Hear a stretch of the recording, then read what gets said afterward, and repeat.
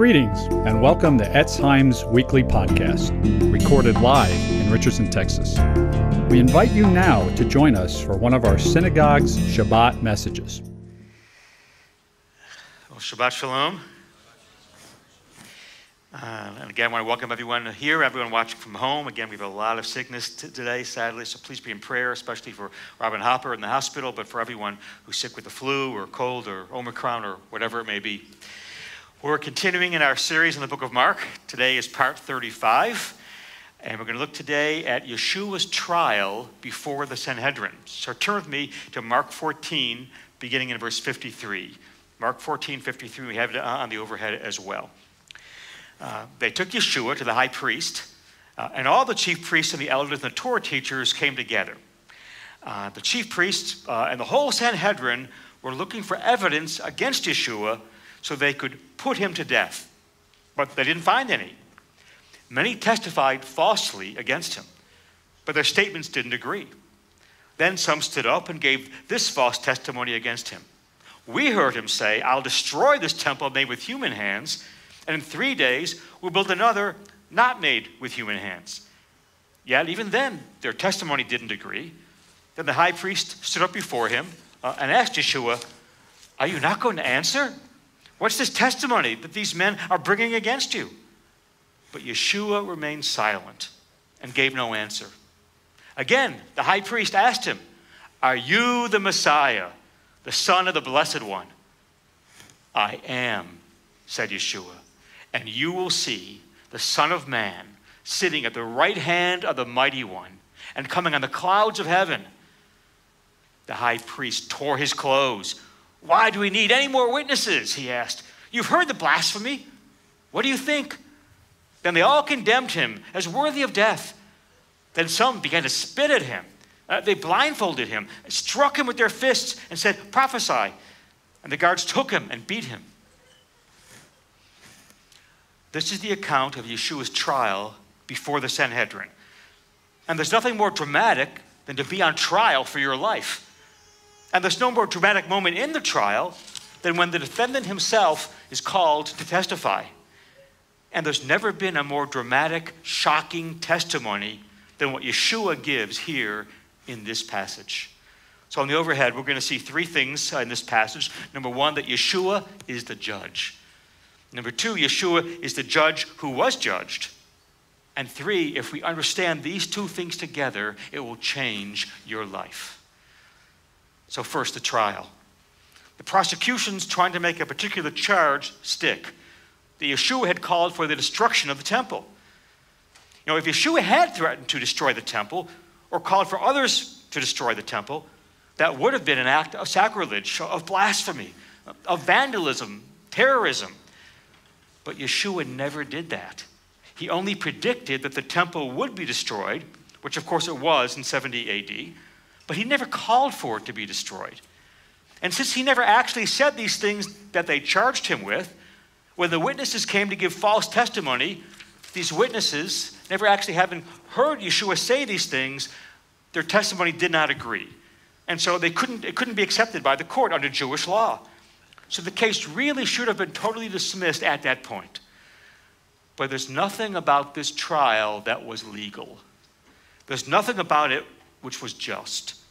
It's a miscarriage of justice from the beginning to the end. Here's a list of just 10 illegalities on the overhead. 10 illegalities in the trial under Jewish law, as documented by Alfred Edersheim in his classic work, The Life and Times of Jesus the Messiah, and is confirmed by a non-believing Jewish scholar, Chaim Cohen, in his book, The Trial and Death of Jesus. So here are just 10 things, illegalities. Number one, the Sanhedrin cannot try a capital case, they could not try a capital case outside of their regular meeting place on the Temple Mount. Yet here the judges assembled in a private home, the house of the high priest, Caiaphas. Number two, capital cases had to be tried by daylight. But here Caiaphas and his court convened at night. Number three, no trials could be held on the Shabbat or a holy day or on the eve of a festival or a Sabbath. Neither could the Sanhedrin conduct trials during the entire month of Nisan, the month of Passover. But here Caiaphas and his court conducted the trial on the very eve of Pesach during the month of Nisan. Number four, in a capital case, the court could not declare a guilty verdict the same day as the trial. But the court of Caiaphas came to a verdict in less than 1 hour. Number 5, in a capital case, when the testimony of witnesses proved to be false, the judge nullifies it and punishes the witnesses. But here the court of Caiaphas ignored the false witnesses that were revealed by these circumstances, by the cross-examination. Number 6, in a capital case, the court appointed a defense attorney to defend the accused. Yeshua had none. Number 7, the accused is not allowed to incriminate himself, but Caiaphas made Yeshua's own words the basis for the verdict. Number 8, before standing trial, the offender must have been verbally warned by 2 witnesses that the deed he was about to commit was a crime. This did not happen. Number 9, in a capital case, the senior judges vote last to avoid influencing the court. But here, Caiaphas voted first. And number 10, in a capital case, a unanimous guilty vote must be declared a mistrial. But in the court of Caiaphas, they all consented to the verdict. This was indeed an illegal kangaroo court, assembled in Caiaphas' private home in the middle of the night on the eve of a festival, in order to quickly railroad Yeshua. And Jewish scholar Alfred Edersheim concludes like this on the overhead. All Jewish order and law were grossly infringed in almost every particular. The trial should have been dismissed, but it wasn't. Instead, Caiaphas, the high priest, illegally put Yeshua on the witness stand to force him to testify against himself. And he asked Yeshua this in Mark 14:61. Are you the Messiah, the Son of the Blessed One? Now, in popular Jewish expectation at the time, the Messiah would have been a human Davidic king who would rise up to help Israel overthrow the yoke of the Romans. So when Caiaphas asked Yeshua, are you the Messiah? He's not asking him, are you God? Are you the Son of God? In the sense of the real Son of God. No, rather he's asking him, are you the Messiah we're expecting? And Yeshua's response is astonishing. First he says, yes, I am. I am the Messiah, the Son of the Blessed One. Now throughout the Gospels, Yeshua had referred to God as his Abba, as his Father. And the Pharisees were disturbed by his intimate father-son language that he always used. They charged in John 5:18 that by calling God his own Father, he was making himself equal to God. But Yeshua doesn't even stop there, because he says, I'm a Messiah infinitely larger than whatever you bargained for. So first Yeshua says, I am. As we discussed a few weeks ago, this is a direct reference to the divine name in Exodus 3:14, where God says to Moses, I am who I am. This is what you're to say to the Israelites. I am has sent me to you. We see Yeshua using the divine name. We see him using it not only in the Gospel of John, which we discussed a few weeks ago, but here in the Gospel of Mark as well. And not just here, but other places in the Gospel of Mark. So for example, in Mark 6:50, Yeshua is walking on the water. His disciples are terrified, and we read this. Because they all saw him and were terrified, immediately he spoke to them and said, take courage, it is I. Don't be afraid. Now, even though it's translated in our English versions as it is I, the literal Greek says, ego eimi, I am. Yeshua walked on the water, spoke to his terrified disciples saying, I am. Walking on the water was a divine typology in the Hebrew Scriptures. Only God walks on the water. For example, in Job 9, verse 8, it says, God alone stretches out the heavens and treads on the waves of the sea. So we have Yeshua doing what only God does, walking on the water and uttering the divine name. He said it in Mark 6:50, and then again here in our passage in Mark 14:62. And then second, he says in Mark 14:62, and you'll see the Son of Man sitting at the right hand of the Mighty One and coming on the clouds of heaven. So secondly, he identifies himself as the Son of Man, which is a divine figure from Daniel chapter 7. And we read this in Daniel 7:13. In my night visions I looked, and behold, there before me was one like the Son of Man, coming with the clouds of heaven. He approached the Ancient of Days and was led into his presence. He was given authority, glory, and sovereign power. All nations and peoples in every language worshiped him. His dominion is an everlasting dominion which will not pass away, and his kingdom is one which will never be destroyed. Now note here that this Son of Man is worshiped by all men from every nation, people, and tongue. Only God is worshiped. So what does this imply about this Son of Man figure? In this heavenly court in Daniel 7, thrones, plural, are set up, and the context indicates that the Son of Man is being seated next to the Ancient of Days. Note also that this Son of Man, he's given everlasting dominion, a never-ending kingdom. This is clearly a divine messianic figure. And everyone on the Sanhedrin knows exactly what this title implies and what Yeshua is claiming by quoting here from Daniel 7.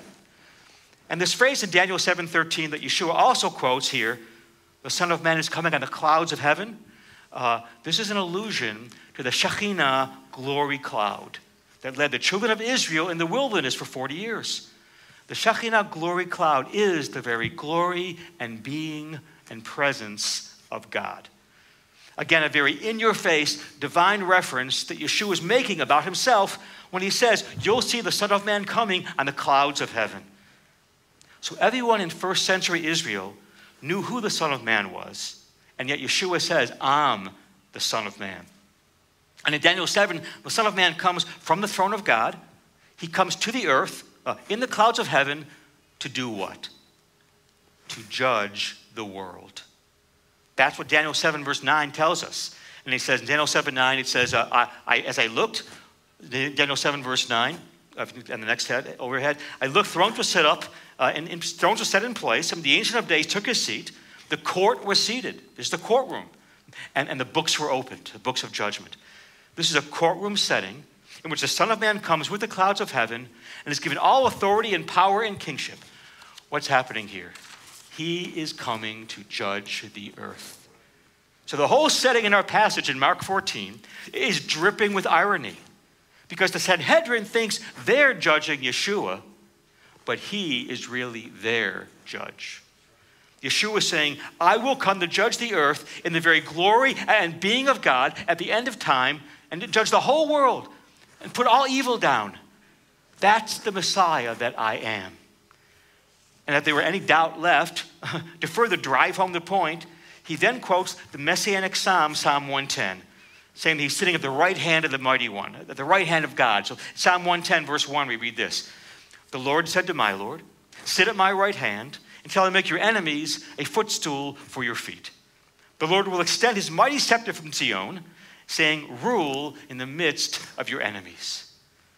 By quoting Psalm 110 and Daniel 7, Yeshua is telling the Sanhedrin that henceforth they would see the Son of Man seated in glory at God's right hand and coming with the clouds to put down all enemies and to take up his kingship and to judge the earth. Sitting at the right hand of power, this phrase refers to the period after Yeshua's resurrection and ascension. He's now sitting at the right hand. And this phrase, coming with the clouds of heaven, refers to the second coming and the establishment of the Messianic kingdom. Those who now sit in judgment over him will see him sitting in ultimate judgment. Those who stood to condemn him will see him standing to condemn the wicked. And they will mourn, as it says in Revelation 1, verse 7. Behold, he's coming with the clouds. Every eye will see him, even those who pierced him, and all the tribes of the earth will mourn over him. So it is to be, amen. The Sanhedrin knew exactly what he was saying. In fact, in the parallel passage in Luke 22, verse 70, they ask him, are you the Son of God then? And Yeshua says, yes, I am. So Yeshua makes these utterly astounding statements if you understand his biblical references here to Exodus and Psalms and Daniel. He's making clear claims to deity. And his response is way beyond anything he's actually being asked to confess. And in his response, as we've seen, he is challenging them. He's saying, you guys think you're the judges, but I'm the real judge. I'm the judge. So take heed to yourselves. Because regardless of what you do to me here, regardless of what happens, I'll be back. So he makes these amazing statements, and as soon as Yeshua claims deity, the divine judge of all the earth, immediately the response is explosive. Do you see the explosion? First, the high priest rips his garments, which was a sign of the greatest possible horror and outrage and grief. By the way, it was also illegal. The Torah expressly forbids the high priest from tearing his garments. So look at Leviticus 21, verse 10. The high priest shall not uncover his head nor tear his clothes. Caiaphas violates his own priesthood by tearing his clothes. In contrast, even on the cross, Yeshua's own garments remained untorn.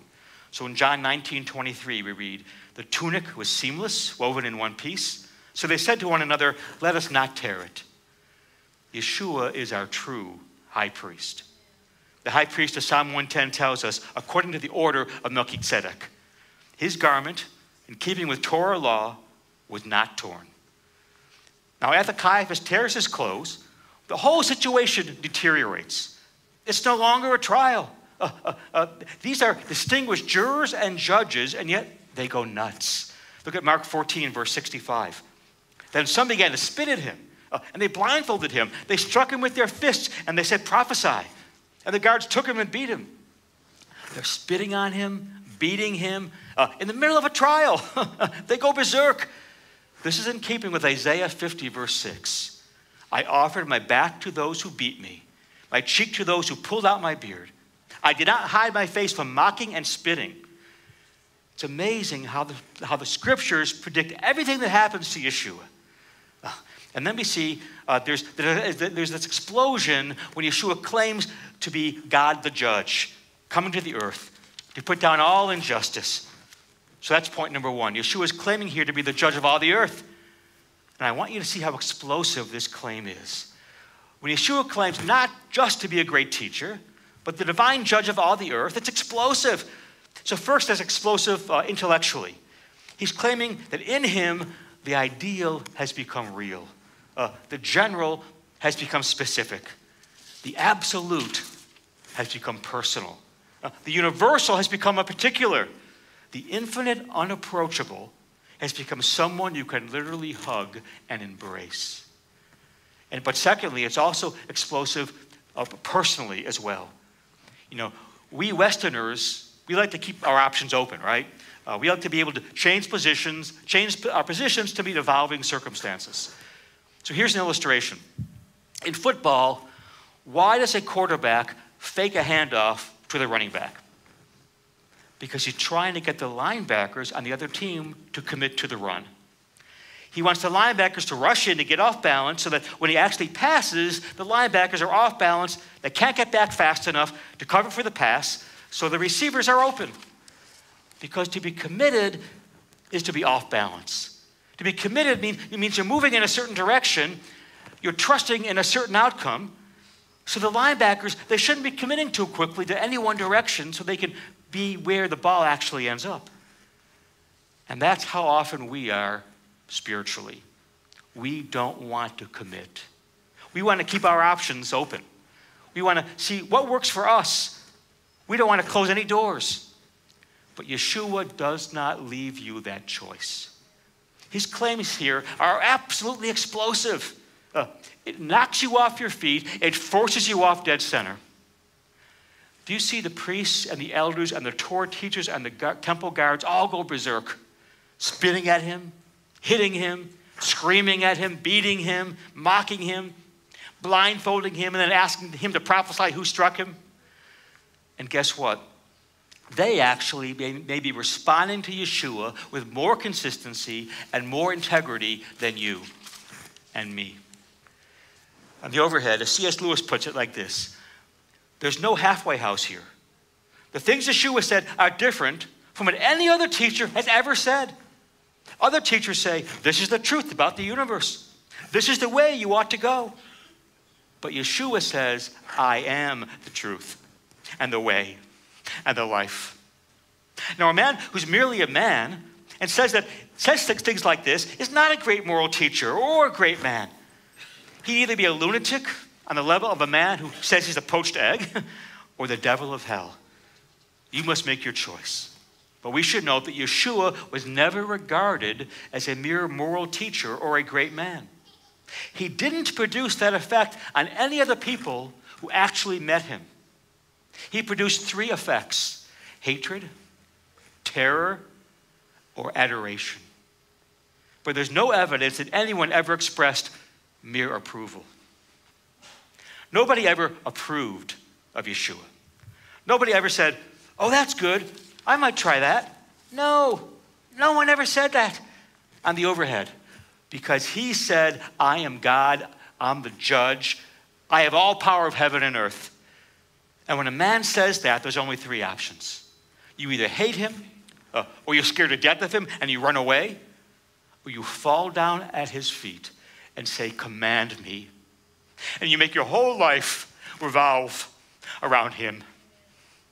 These are the only possible responses of integrity. Anything else just means you're not thinking. Yeshua's claim is explosive. It knocks you off your feet. The one thing you cannot do with any integrity is to say, "Oh, I believe in Yeshua," and just drop into shul every so often. No. Everything in your life ought to revolve around him. You ought to be headed towards him and throwing yourself at his feet.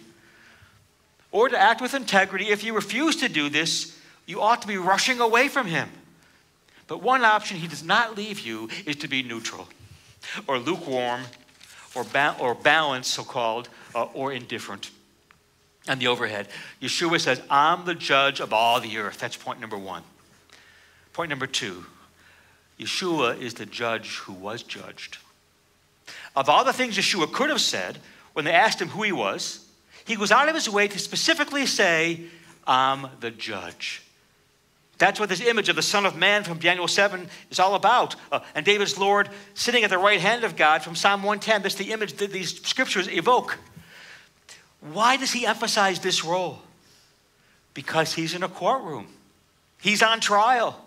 And therefore, by the choice of these texts, Yeshua is deliberately forcing us to see this paradox on the overhead. He's the judge of all the earth, who's not yet judging all the earth, but rather is being judged. He's God in the dock. There's this enormous reversal here. He should be in the judgment seat, and we should be in the dock, in chains. We should be the ones on trial. He should be the judge. We should be the ones on trial. But we human beings, what have we done? We've made ourselves the judge, and we've put the Lord on trial. And he says, the mystery behind this, me as the judge being judged, this mystery is the meaning of the universe, if you understand it. And he's asking us today, do you understand? Well, if we're going to understand, we need to look at one other place in the Bible where God was also on trial. Did you know there's actually another place?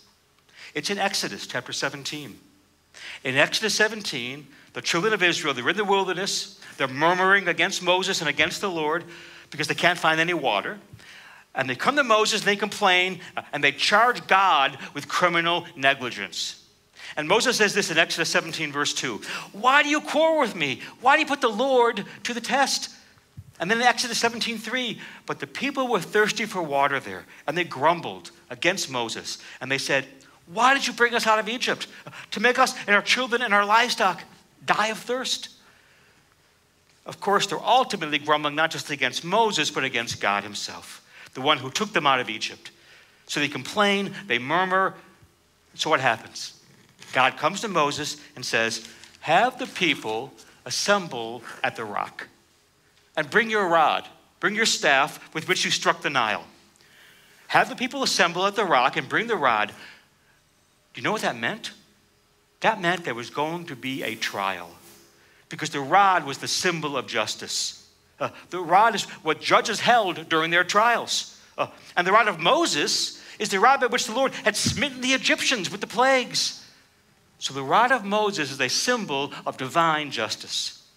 So when the Lord says, I want the people to assemble before the rock, I want you, Moses, to bring the rod, that meant there was going to be a trial. Now Moses, he's probably thinking, okay, you grumblers, now you guys are going to get it. because you put God on trial. You charged him with not caring about you. How dare you, after all he's done for you? And as a punishment, you're going to go on trial. You're going to get what you deserve, is Moses thinking. But when they got to the rock, amazingly, God says this in Exodus 17, verse 6. I will stand there before you on the rock at Horeb. Now that language is unprecedented. Up to that point in the Bible, God is never said to stand before the people. Just the opposite. The people always stand before God because he's the king. He's the judge. They stand before him. But here he says, I'll stand before the people on the rock. And then he says to Moses, take the rod and strike the rock. Strike the place where I'm standing. Don't miss that. Which means symbolically, strike me. And when you do, life-giving water will flow from that rock. And so Moses does so. The people assemble. God stands before them on the rock. Moses strikes the rock. Out comes the water. Out comes a river of life. Life-giving water. And they're saved. And Moses must be wondering, wait a minute, Lord. They grumbled. They put you on trial. You deserve to smite them. And by the way, lest we get too flippant about the children of Israel here, we all put God on trial. Don't you know what sin is on the overhead? Sin is putting yourself in the place of God. Sin is substituting yourself for God. When you call the shots in your own life, when you say, it's up to me how I'm going to live, you've in essence put yourself in God's judgment seat. You've put yourself on the throne of your own life where only God deserves to be. And when you get so easily upset, when the circumstances of your life don't go the way you want them to go, even though you can't see the end from the beginning, you're putting yourself in the position of judge, and you've got God in the dock where the defendant stands.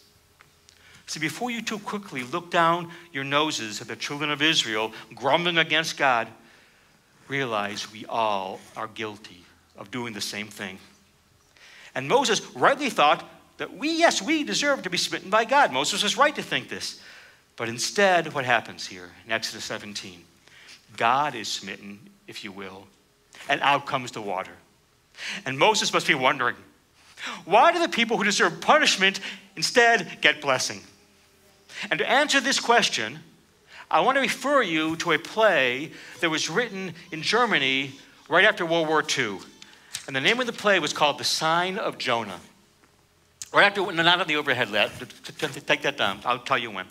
Right after World War II, when the German people began to realize the magnitude of the Holocaust, it created a crisis in their society. And they asked, who should be held responsible? Who should go on trial for this? Somebody needs to go on trial for this. Now, in this play, they first go to the German people, and they say, you should be on trial for what happened. And the people say, no, it was the soldiers. They did it. They're responsible. So they go to the soldiers, and the soldiers, they say, you should be on trial. And the soldiers say, no, we were just following orders. It was the officers. So they go to the officers, and the officers say, no, it wasn't us. It was the Nazi party officials who were responsible. And on it goes throughout the play. So everyone gets out of what they deserve by pointing the finger at somebody else. And at the very end of the play, they all say, we know how we can get out of this. Let's blame God for the Holocaust. He could have stopped it. He let this happen. He created a world in which this happened. And so they put God on trial. And they find him guilty. And they sentence him. And this is what they say on the overhead. Let him become a human being. Let him become a wanderer on the earth. Let him become homeless and hungry and thirsty. And let him die. And when he dies, let him be disgraced and ridiculed. You see, they did the atrocities, but they said, let's blame God. Now, do you realize when they pass sentence what they're doing? They're demanding that God pay for their sins. How unjust. But yet, God in his perfect righteousness and grace and mercy has done more than the arrogance of our cursing dares demand. You see, in our arrogance, we demand that God come and be judged for our own sins. And in the person of Messiah, of Yeshua the Messiah, he has. Beyond anything we could have imagined. Instead of coming and smiting us, he has come and borne the judgment for our sins in our place.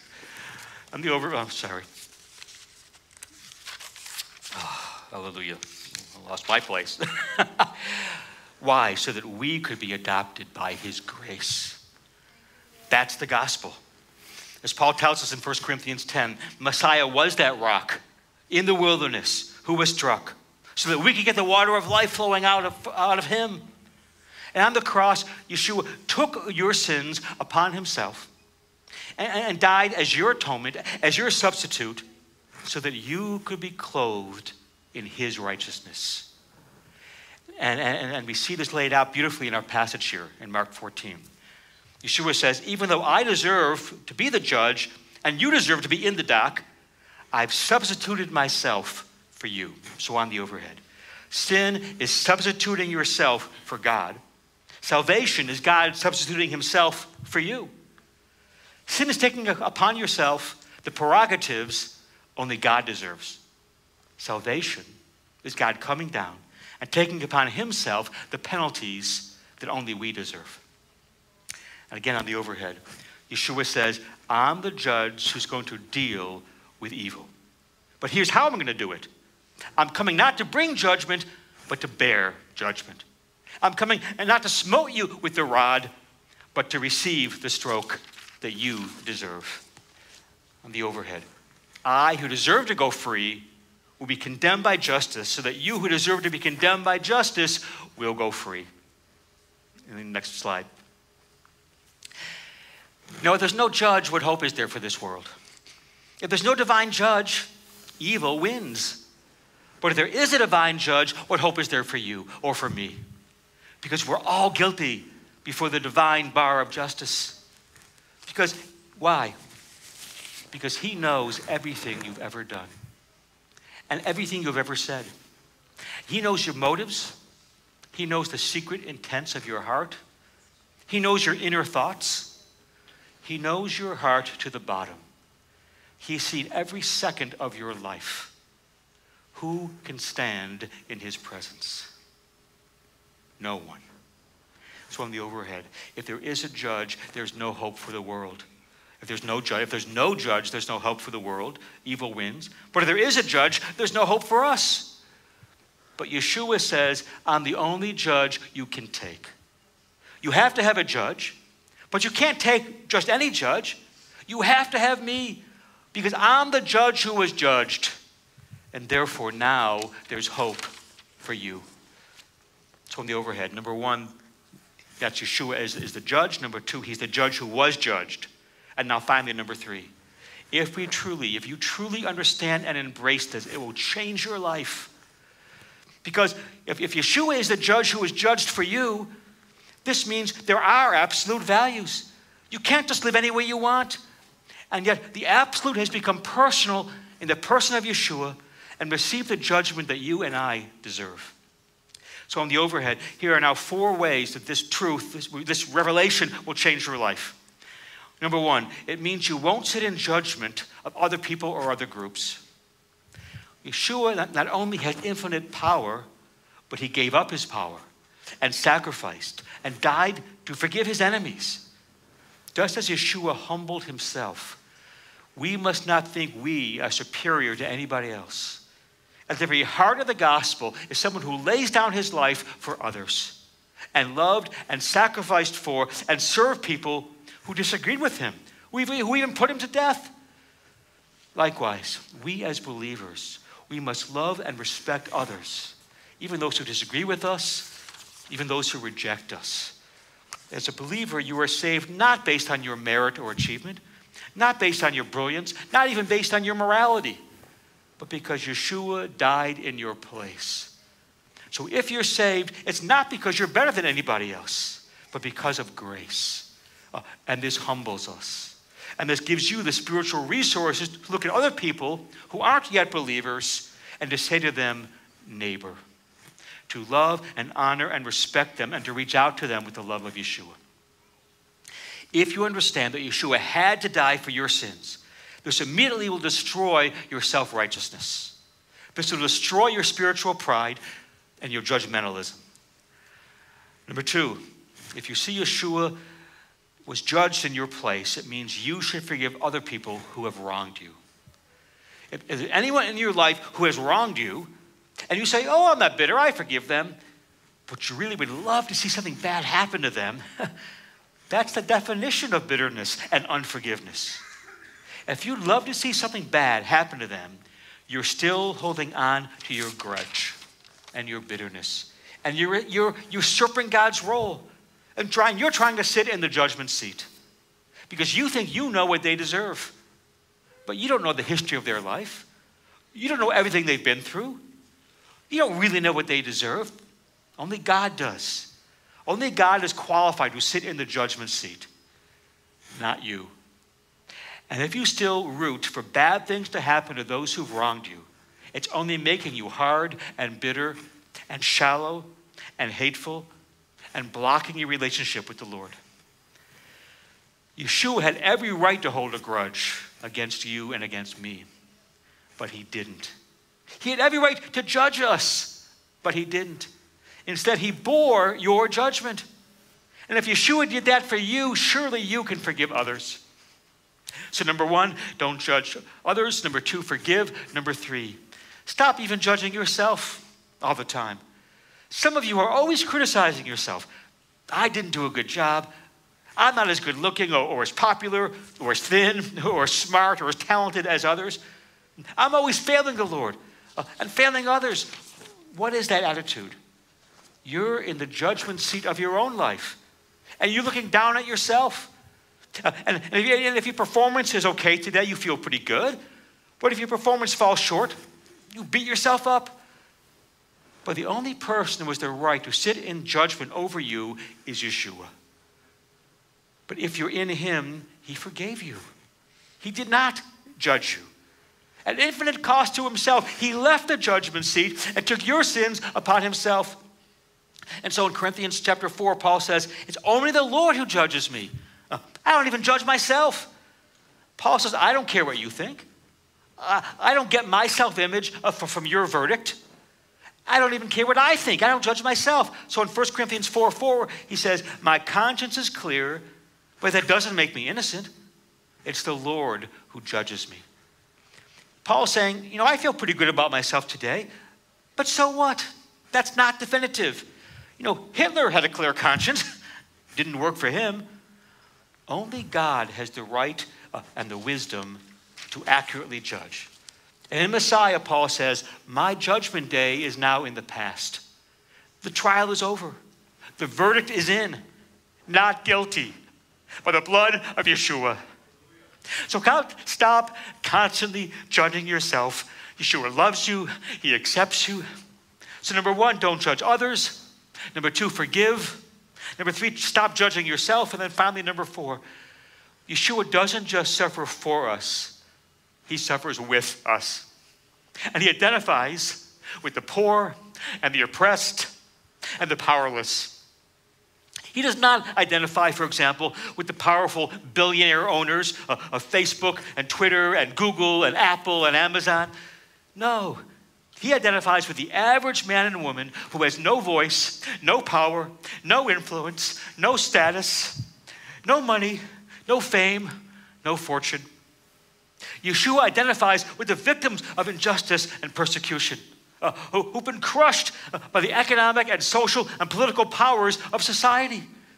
He especially identifies with those who are suffering persecution for their faith, for their testimony of Yeshua. Joanne Terrell, an African-American writer, she wrote a book about how she was raised as a Christian, but how her poverty and suffering led her to lose her faith, to abandon her faith.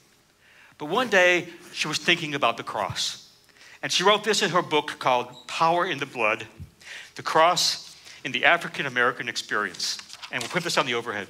She wrote this, Yeshua, I realized, had not only suffered for us, but he suffered with us. I suddenly realized that he knows what it's like, literally, to be under the lash. He knows what it's like to stand up to those in power and to pay for it with his life.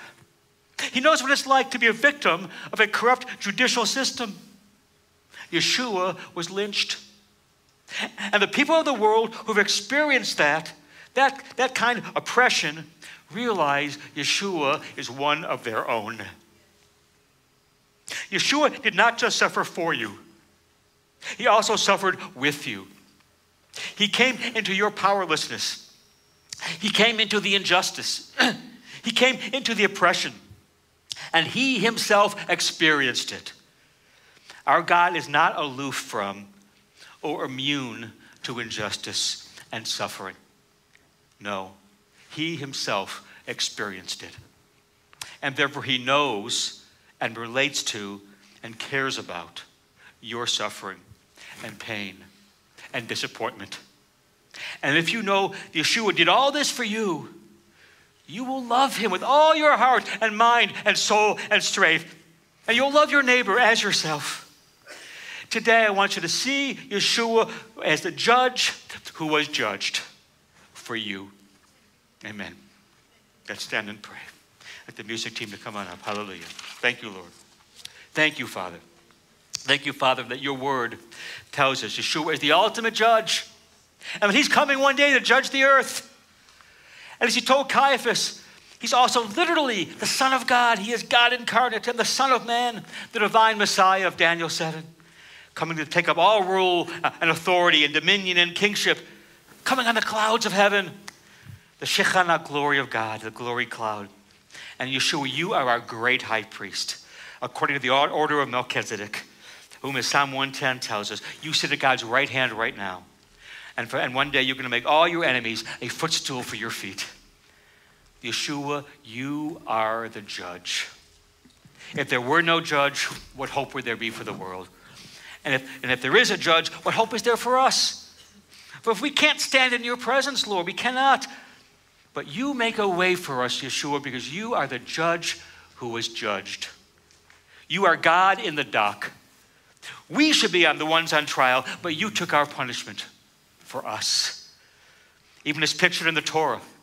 When Moses struck the rock, we grumbled. We deserved the judgment. We deserved your rod of judgment, Lord. But you instead told Moses to strike the rock. And you, Yeshua, are that rock. Moses is striking you with the rod of God's judgment. This is a beautiful Torah picture of you, Yeshua. And when the rock was struck, streams of living water gushed forth. You taking our punishment brought us the rivers of life. So in light of all this now, Lord, help us not to judge others. Help us to forgive. Help us not even to judge ourselves.